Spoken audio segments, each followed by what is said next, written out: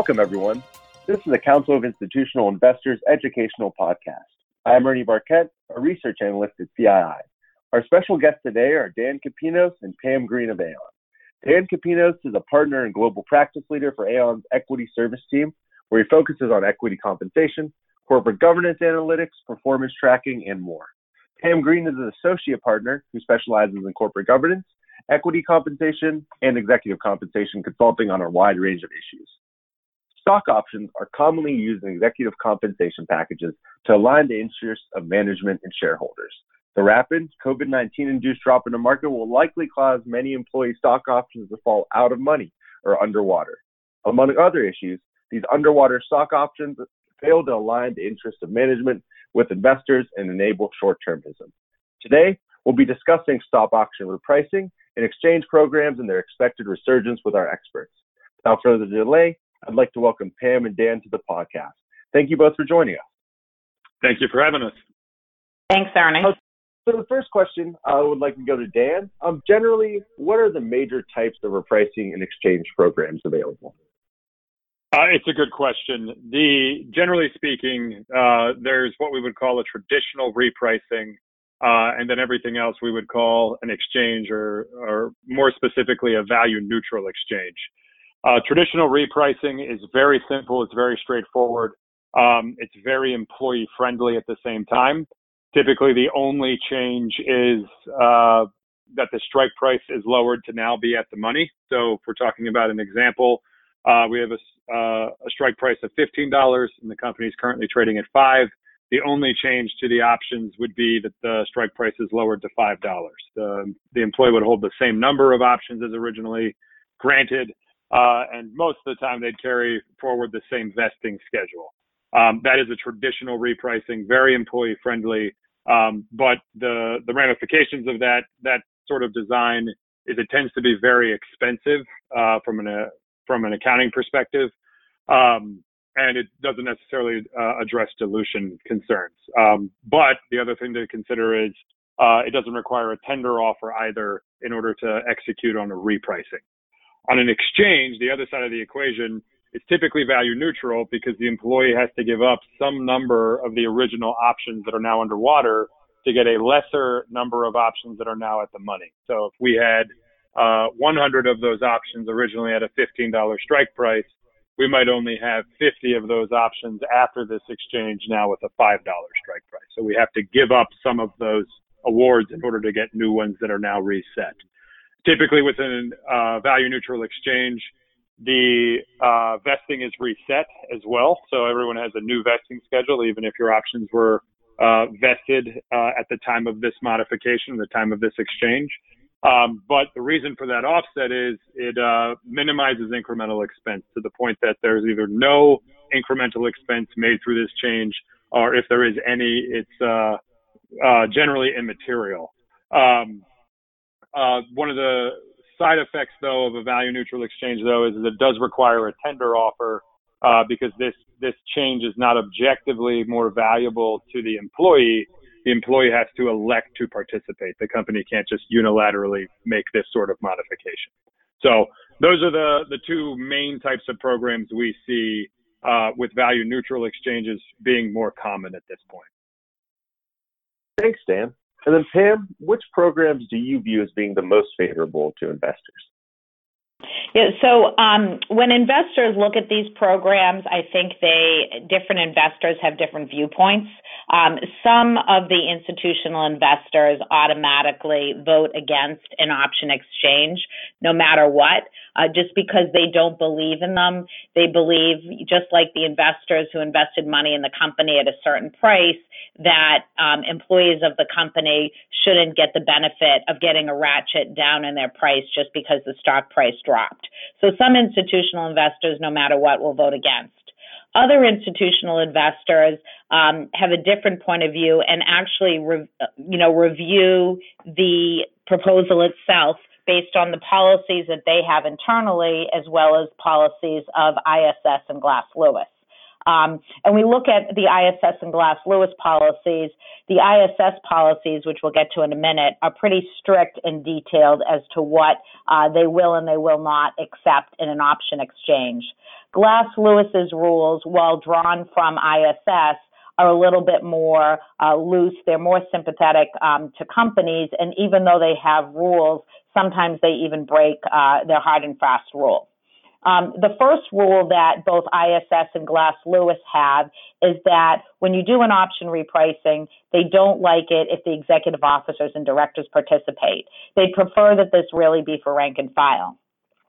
With that said, we do have examples of recently where Glass Lewis did approve an option exchange that executive officers could participate.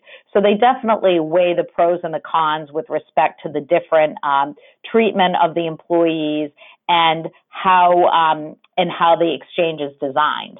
The other next important piece for both Glass Lewis, ISS, as well as investors is what Dan talked about, this value neutral, that they really want to see an option exchange where there is no incremental accounting expense, that the employees and executives give up a number of options in exchange for a lesser number of options in order to have no expense. They also like to see that those new awards have a vesting schedule assigned to them so that if the awards were vested that had been given up, the new awards are not just reset, but that there is more future retention to those shares as well. Of course, the exercise price has to be at or above fair market value on the date of the new grant. And the last rule that they really look at has to do with what option should be repriced.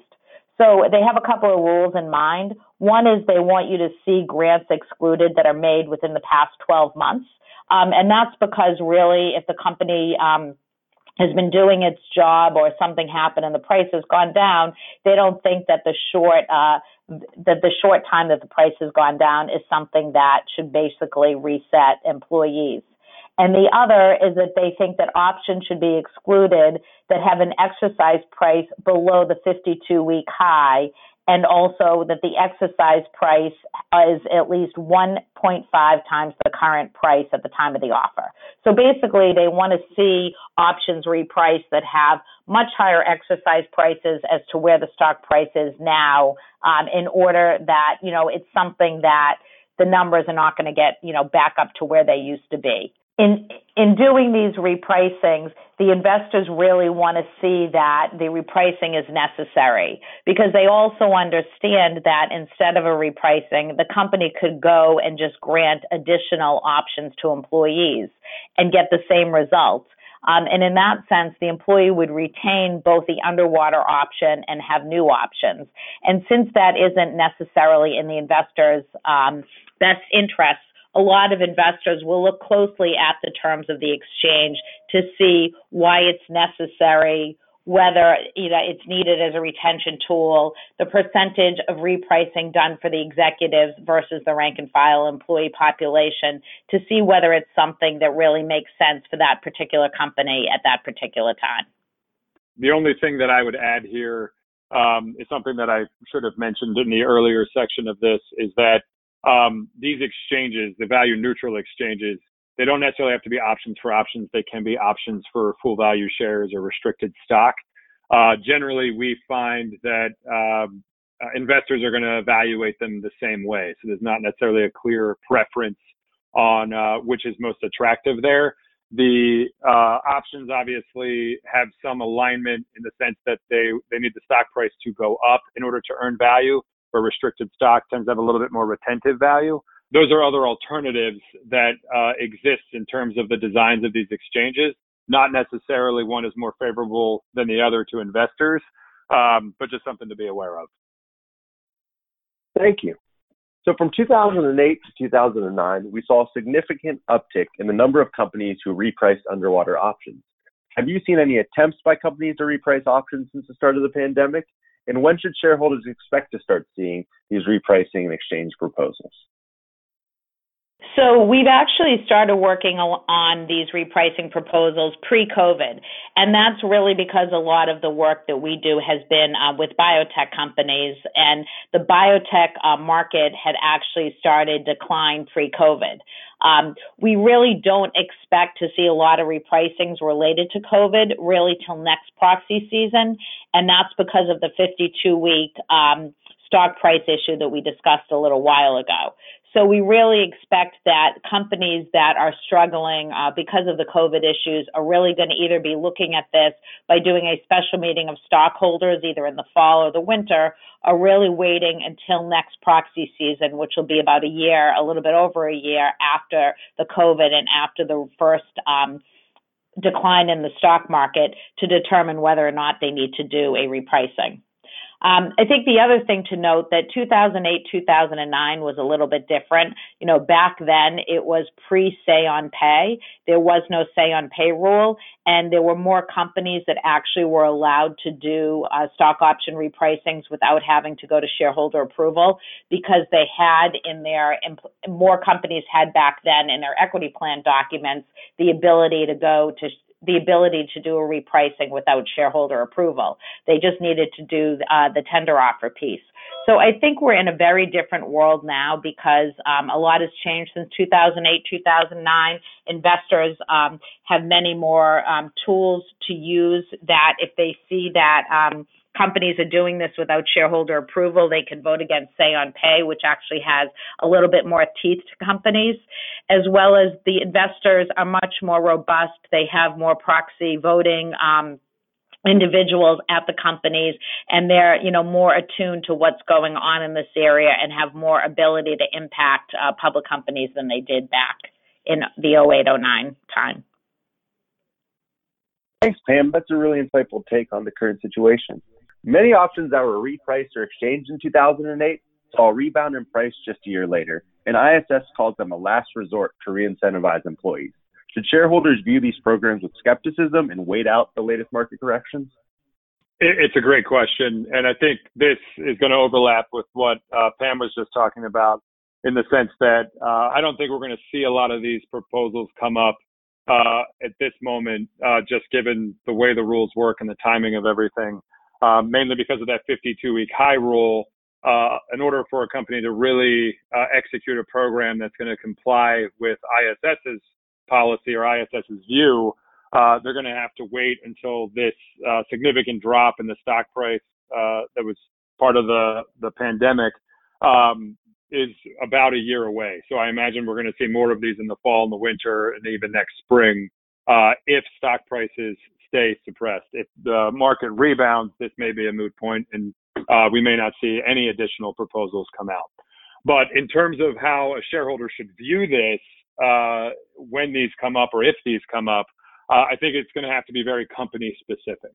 For a company that's in an industry that, yes, everyone's impacted by the way the world has changed recently, but this company may not their business may not have been as disrupted because they can be successful in a work from home setting or something to that effect.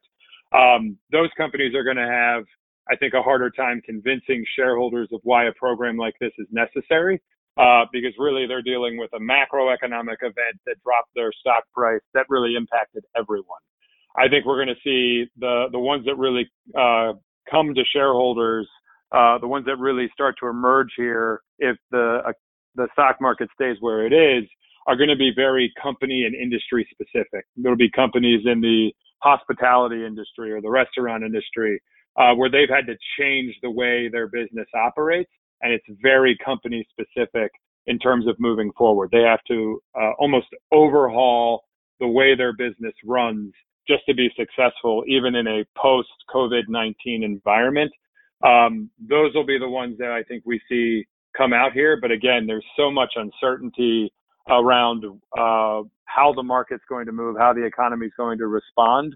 I think it's very much a wait and see perspective right now, and we should know more in the back half of the year. And Dan, just to add on to that, I know one of the repricings that we just looked at, when Glass Lewis reviewed it, they, noted that the entire industry, the stock price had dropped, but they also looked specifically at this particular company versus its peers and noted that this company had a more significant drop than even the industry in which it was in. So it realized that basically, although the industry had a stock price drop, they were even lower, and that this company really needed to reprice in order to attract and retain employees, throughout the uncertainty that's going on. I also think back to depending upon the industry. For example, the biotech industry is very competitive right now, and they're still competing for many candidates. And so in that industry, if your company has decreased in stock price because of something particular at the company versus just the overall, macro market, and you need to retain employees, it is less expensive if you reprice their options than it would be, again, to just grant more options. So I think that is really one of the things that investors and Glass Lewis and others are focused on when looking at some of these repricings. Thanks, Pam. And that perfectly leads into our next question. So proxy advisors provide analysis of proposed stock auction repricing exchange programs on a case-by-case basis for investors. How can investors get the most out of these reports? So as we said at the beginning, ISS has a really strict view as to how it evaluates the repricings. And so if you look at an ISS report, they will go through each one of those criteria and evaluate whether or not the criteria was met. And if you don't meet each one, then they won't pass the proposal. So, for example, if you include executive officers, we know before we even start that ISS is going to recommend against it. So you do need to read further into the report, as well as look at the proxy proposal itself, because these companies, are aware of ISS's position, especially with respect to including executive officers. So they really have been taking the time in the proposal itself to tell their story as to why they think that this proposal should go through, despite the fact that it includes executive officers. And sometimes the proposals will actually have different provisions for executive officers versus the employees. For example, they may have a longer vesting provision for the executives than they do for the rank and file employees. They may have a different exchange ratio, having the executives give up more options so that they get less in return in this option exchange. So the companies are cognizant that this really shouldn't just be a way to reset employees and tell them, everything that's going on, don't worry about the past, and we're going to reset you at time zero. They're really supposed to be done in a way that motivates the employees to continue to work there, but also shows that the company wants to retain them and retain them at the company. Thanks, Pam. And then, Dan, you emphasized earlier about the need to look at the current situation in the macro sense. A company underperformance due to COVID can't be based solely on the shoulders of management. So how should this round of repricing, if it does happen, be viewed differently from past, especially given the uncontrollable effects of the pandemic? Great question. And I wish I had a better answer than it depends. There's still so much unknown at this point. It's hard to predict how these messages are going to play out and how these proposals are really going to play out. Since we still don't know necessarily how the economy is completely going to respond or even rebound from this situation. With that being said, though, I think there's a couple of things to pay attention to.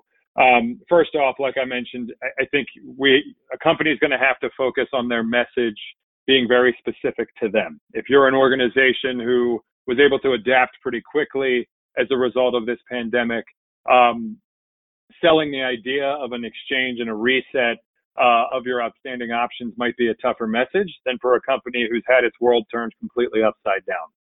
And now they need to reset their business plan, their business model, and things like that, just in an effort to move forward. I think those messages are going to resonate more. So I'd expect to see more of those situations play themselves out. At the same time, to your point that this was largely an uncontrollable event, does that mean everyone that is maybe in that first category where their business wasn't as disrupted, that they should not reap the benefit of an exchange? In those situations, I could see programs where broad populations of employees are able to participate and reset their awards, But I think it's going to be very difficult to include executives and leadership in those programs in those specific facts and circumstances. Nonetheless, does that mean that executives can't be included in these programs? I don't think that's the case. It's largely going to be the facts and circumstances of the company, the industry, how they navigate the future in this environment and with the backdrop of the pandemic. But that message is going to have to resonate, and that's where I imagine this one changing. I think if we see some proposals coming out in the fall here, in the spring of next year, where executives are included, I expect to see the executives treated differently, maybe longer vesting schedules or more rigorous vesting requirements in general in order to justify it. But I think the rationale is going to have to be clear. And that's probably the most important point for companies and investors to be paying attention to, is the justification of why a move like this is needed. So in no stretch of the imagination am I saying an exchange is unreasonable. I think these programs do serve purposes. I think they're effective ways of repurposing awards that have lost a lot of value without incurring a lot of costs or adding to dilution. But we got to make sure the messaging is correct. The rationale is very reasonable given the circumstances, and that's going to be very company specific. What are the challenges the company has to deal with now as a result of this change, and why the reset is necessary? So I expect to see a lot more clear rationale and disclosure around these programs if this happens in the back half of the year. Thank you. That concludes our discussion on stock option repricing and exchange programs during the COVID-19 pandemic. On behalf of the Council of Institutional Investors, I'd like to thank our special guests, Daniel Kapinos and Pam Greene of Aon, for joining us today. If you have any questions or comments regarding this podcast, please feel free to contact me at my email, ernie@cii.org. Until next time, I am Ernie Barquette. Thanks for listening.